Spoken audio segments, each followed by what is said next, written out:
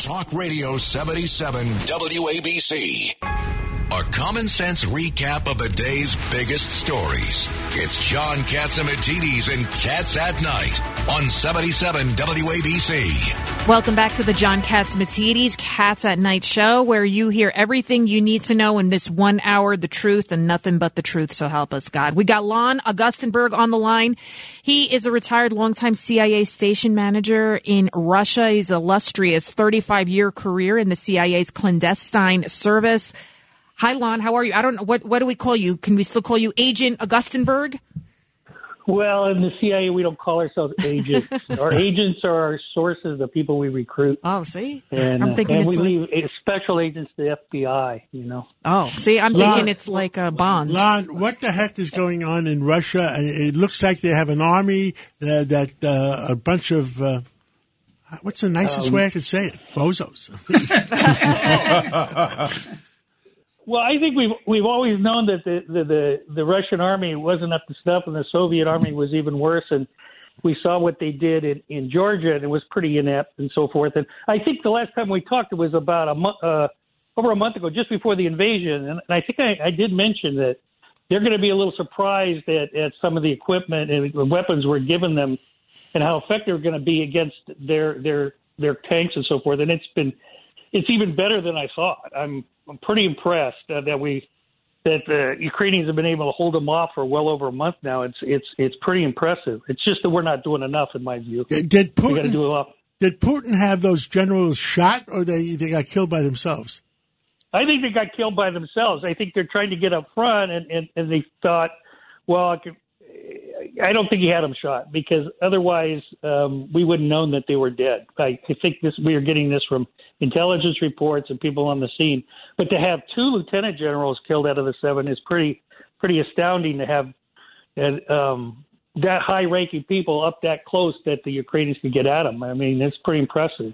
Ed Cox here. You said that we could be doing more. What are the things that we could be doing? Well, Biden has sort of really been so cautious. I think we got to put everything on the table and make Putin sweat. I don't know why we can't give the MiGs at least and keep them in a safe place and use them. And it just makes an added threat for them to worry about. I think there's a couple of additional anti-tank, anti-armor weapons. I think we got to give a lot more drones. They need thousands of drones. They've been so effective, and we have them on hand. So we stepped it up. He said another $500 million yesterday on the call, or this morning. I think it's more than cash. We got to just give them a lot more weapons. How about some harpoons for the Black Sea coast, for Odessa? Oh, absolutely. You're absolutely right. And I think we should give them some, submariner equipment and sink some of their ships off of Odessa. I think that's a critical place. And air corridors as well. I think, we keep talking about possible no-fly zone, but at a minimum, a UN humanitarian corridors, including air cover, would be well justified. And I think it would just put Putin further on his heels. He's more and more isolated all the time. I don't think he's getting good intelligence. I think he's sweating from a whole bunch of situations. I think he's very concerned about his intel service that he came out of, the SVR, the KGB, which is now SVR and FSB. He's already fired his FSB chief. I think that wasn't out of bad intel. I think that was just out of fear of manipulation behind the scenes that could bring him, pull him from power and keeping the clamps on domestically. I think I saw a poll that his numbers went up this morning, and I just laughed at it, because you can't take a serious poll in Russia. I think his numbers are actually probably seriously down, and he's sweating. I think Biden is pulling back on some things because he fears what Putin might do. I think Putin knows what he's going to do. He'll lie about what he's going to do, but he's going to do what he wants to do, regardless. And I think that being a little bit shy because Putin might do this or that is not where the president should be. He should be getting everything that he can to the Ukrainians who are fighting, and they're fighting for what we believe in. We should supply them with everything they need. Everything I'm feeling from Biden is that he's just trying to get a ceasefire, and we should be out this to win it now. I mean, now the Ukrainians are showing they can win this if we give them enough support and just drive the Russians out of the Ukraine. Now, they can sign a neutrality agreement, but in the meantime, if we can get them out of Ukraine, we can refortify them so the Russians will hesitate a long time before they try this again. And that's what we have to stop. They have to learn that they just can't invade any country they want, and we're going to stand by and just say, okay, we're going to hurt you economically. We're hurting ourselves economically. Why should we hurt ourselves when we can do enough to win this thing? And historically, every time the Russians have lost, whether it's Crimean War 150 years ago, whether it's the Japanese-Russo War, or whether it was World War I, or whether it was Afghanistan, there has been changes in their government that could only help the West.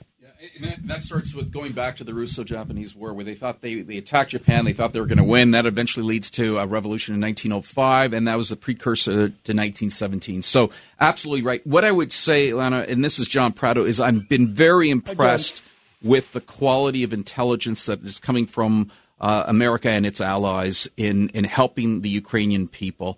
And also, this is perhaps the first war we're seeing on Twitter as well, right? I mean, social media, right? If we want to talk about the Vietnam War was the first one we watched on TV, this could be the first one that we're actually engaged on social media. Right. And I think I want to thank you as a former employee within U.S. intelligence of all the great work your agency has done. Yeah, well, thank you. I mean, and I targeted and worked against Soviet Union and Russia. And our intelligence has always been very, very good. What's really I'm super impressed with now is our ability to divulge this publicly to undermine all the efforts Putin's doing to get out disinformation. We're so far ahead of him, and to expose and to get to the Russian people how badly they're losing this war. So it's important that we keep up speaking the truth, sending out the intelligence we have that doesn't put our troops in danger, but yet exposes Russia even further on what they're doing, and actually helping the morale and the Ukrainian fighters who are fighting for democracy, liberty, everything we believe in. Lon, we got a minute before we have to take a mandatory break. Okay. What would you like to tell the American people in that minute? Tell the world. You know what I said to Putin, by the way? I said, if Russian intelligence is listening to this radio show, which they often do, I said, remind Vladimir that look what happened to Saddam Hussein and look what happened to Gaddafi. It doesn't matter if you have $100 billion in Switzerland if you end up like them. That's right. And that he should know that we have the technology and the wherewithal and the determination that we're not going to let this happen. And the sooner he understands that and the sooner it pulls out, the better that's the only way he's going to stay in power, I think. Well, Lon, thank you so much. Thank you for everything you've done for our country and continue to speak out for our country. God bless you and God bless America. John. Thanks for having me on, John. Once again, good to talk to you again, John. Thank you. John, very quickly, after I hear that, yes, that intelligence that he's talking about now was probably known before this conflict. It's amazing that we sat back and allowed it to get this far before. Well, Governor, I'll give you my comment.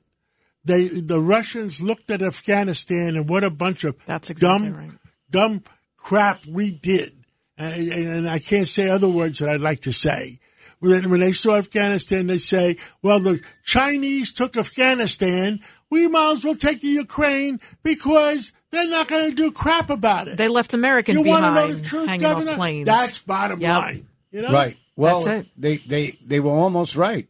Yep, almost right. Mm-hmm. But they don't have an army. Lydia, we're going to take a break, and who's coming back? We are going to have Tom Harris. He's the acting president and CEO of the Times Square Alliance. So we're going to talk about getting New York back open again, and hopefully it's going to happen soon. Let's do a quickie, and now let's take that break.